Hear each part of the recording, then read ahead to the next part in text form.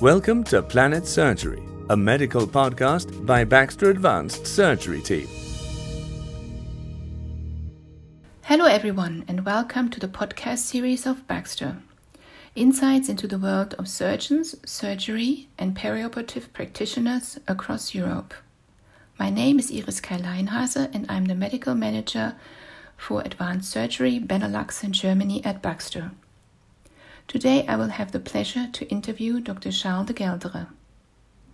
At Baxter, our vision is to be a global, innovative leader in the operating room, providing solutions that improve patients' outcome and enhances lives. Baxter podcast program is a new way for you to learn from colleagues across the world. In this episode, I would like to welcome Dr. Charles de Gheldere, who is a general surgeon and head of the Department of General and Abdominal Wall Surgery at Heilighaard Hospital in Lier, Belgium. Dr. de Gheldere has a particular interest in minimal invasive surgical techniques and colorectal and abdominal wall surgery. He is keen on teaching and sharing knowledge and on finding pragmatic approaches to surgical problems. Moreover, he is the president of the Royal Belgian Society of Surgery and past president of the Belgian Group for Endoscopic Surgery. Today, he will share his personal experience and vision of the Royal Belgian Society of Surgery on communication, education, and scientific meetings in the times of COVID-19. Welcome, Dr. de Gheldere, and thank you for giving us the opportunity to share your experiences with us. Hello, Iris, and thank you for this nice introduction. I'm very honored to be part of this. Thank you as well. And my first question to you, Dr. de Gheldere, would be, how did COVID-19 and the lockdown due to the pandemic influence the communication between healthcare professionals? Well, actually, I think if anything good came from this pandemic, it might be enhancing and boosting communication between surgeons and probably doctors at large, because we had to learn to use tools which were existing but which were little used, and like Zoom and Teams, and so we had to adapt to the situation. The only way to communicate, to set up meetings, was to use these tools we really didn't know, and actually they offer a lot of advantage. We lose less time to commuting, to organizing, to plan where and which venue.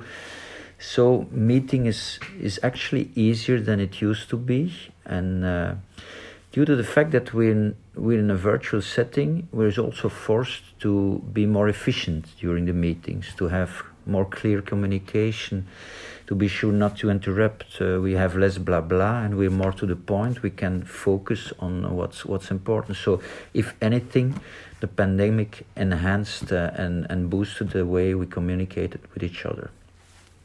Thank you very much for this honest answer. And may I ask you, how did you and your partners and colleagues, of course, adapt to the situation inside and outside the hospital? Well, in my hospital, as I guess in most hospitals, we were really scared when the first wave was coming, because we seen the footage of the situation in Wuhan, and then a little later we saw what dramas were happening in the northern Italy and in Spain, and we really didn't know what was coming, and we had the feeling that the enemy was at the gates. And so in my hospital, and I guess in many others, everybody adapted fast to the situation. In a blink, our hospital was split in two separate hospitals with two separate circuits, one for COVID, one for non-COVID patients. And actually we could volunteer to work in situations out of our comfort zone where we had no experience at all. We were either planned to work on the ER, the COVID ER, the COVID intensive care, or the COVID wards, and I think most of us did a really good job, and it showed that we we could solve difficult situations together, and there was a good solidarity between the doctors. Then in second wave was a little different because my hospital has been spared in second wave until it was over. Then we had a local problem with some outbreaks in the geriatric wards, and then we evolved to a real complete lockdown without anything, no ERs, no ORs, no clinics, no nothing. Dr. de Gheldere, I can fully understand your worries, and being the president of the Royal Belgian Society of Surgery, my next question to you would be, what was the biggest challenge for the Royal Belgian Society of Surgery in the times of COVID-19 in interaction and scientifically exchange with colleagues?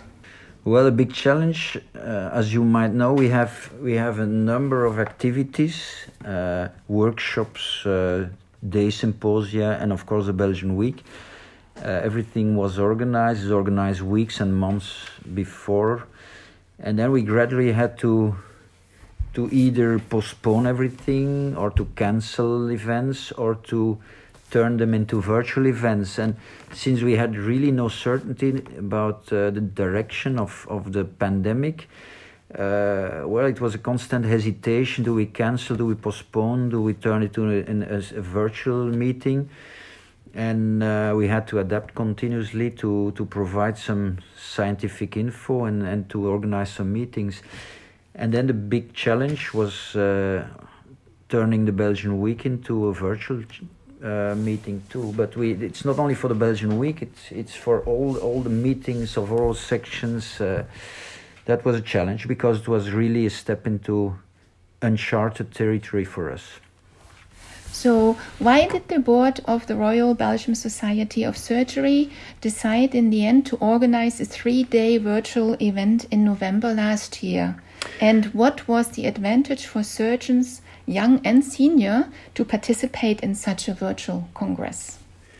Well, we had the real Belgian Week was planned in May, and it's 3 days, 4 rooms, free papers, and dedicated sessions, and we either had the choice to cancel it or to organize something virtual.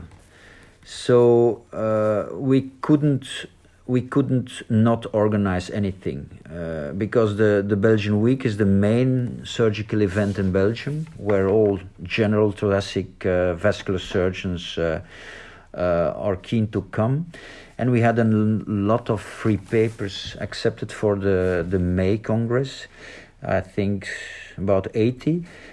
Most of the free papers are presented by young surgeons or residents, so they put work on it. Their abstract was reviewed and accepted. It would be a pity not to let them present it, and it would be useless to postpone it one more year because most of the papers wouldn't have been relevant anymore. So we were obliged to do it, we thought. Why 3 days? Because we decided to give the opportunity to most of us to work quasi in a normal day, and we did the sessions from 4 to 7 p.m., which was a good choice. So the advantage, the advantage to participate to a virtual congress is there's two advantages. One, you keep on top of what's happening in Belgium in the surgical community, and two, you have the opportunity to present your own stuff and to present to the Belgian community. So that's more or less the same advantage as presenting to a normal congress. So what were the key learnings of organizing the Belgian Surgical Week virtually? And furthermore, knowing that it was such a big success in 2020, what will you retain of these experiences for the following events of the Royal Belgian Society of Surgery? Well, what the key learnings are and what we retain is very important for several points. One is we can organize it virtually. We were like I told you, in uncharted territory, but we're very happy that we succeeded. 2, it has added value. Actually, it has added value on several fields. 1, the free papers. As I already told you, most free papers are presented by either young surgeons or residents. Often they're not used to present the paper. And in real congresses, the Belgian Week or other congresses, the free paper sessions are often attended by very, very small audiences. In the virtual session, the free papers had a big audience to our standards, more than 100 attendees. So the youngsters who can present their paper are sure to have a bigger attendance to when they present than in real life. So it's much more interesting, much more rewarding for them. So that's a very big point. Another added value is that we can invite more international guest speakers, especially from overseas. As you know, we're not a rich society, as most scientific societies, and it's very expensive for us to invite keynote speakers from overseas for 1 or 2 lectures. In a virtual format, it's possible to have much more high quality speakers from as far as we want. So that's a big advantage. And I think for the companies who sponsor us, there's also an advantage. They have a possibility to have a bigger forum than the odd surgeons dropping by at their booth in the technical exhibit, or organizing a lunch symposium where the attendance is usually also low. Here they have other possibilities which give more exposure to their products. And the last point in which it has an added value is that all presentations stay on our RBSS website during 1 year, which is not feasible if all presentations have to be filmed in a real congress. Here they're filmed, they're online, and they stay there 1 year, so it's an added value for the RBSS members to access them even if they miss them. So what we retain, that if necessary we'll do it again, maybe in a hybrid format, maybe an improved virtual format. But another thing we retain is that actually many surgeons crave a real congress, because the Belgian Week has been frowned upon by some categories of surgeons who say we don't learn anything, we don't need congresses. But after missing any kind of real meeting during more than a year, we realize that networking and meeting our peers, meeting our mentors, meeting our residents, meeting the companies is much more valuable than we thought. So that's one thing we take from missing it. You don't always know what you have until you don't have it anymore. And I think this applies to real congresses too. So, Dr. de Gheldere, you already mentioned the industry. How is my question, can the pharmaceutical industry collaborate with the surgical societies in these kind of events? And did you already get reaction from the industry for these new opportunities? And did they get a chance to get involved? Well, Iris, actually, we really need the industry, because a virtual congress is very expensive, and without the support of the industry, we couldn't afford to organize this kind of congress.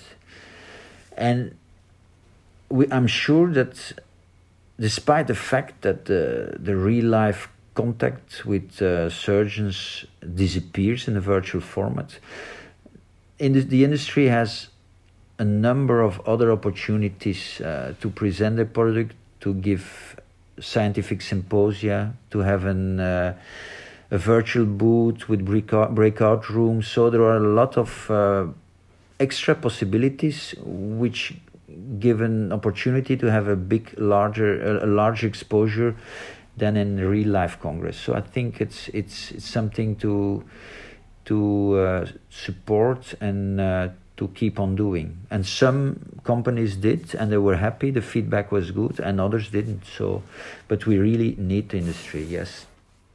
So thank you very much, Dr. de Gheldere, for this valuable interview and for sharing your experiences during the COVID-19 pandemic with us. I'd like to wish you and the Belgian Surgical Society of Surgery a successful hybrid event for this year's Belgium Surgical Week in September. And to the audience, please contact us for any feedback or questions, and if you want to be your next speaker, by clicking on the Contact Us button on this webpage. Thank you very much for listening, and don't forget to come back in 2 weeks' time to listen to our next episode.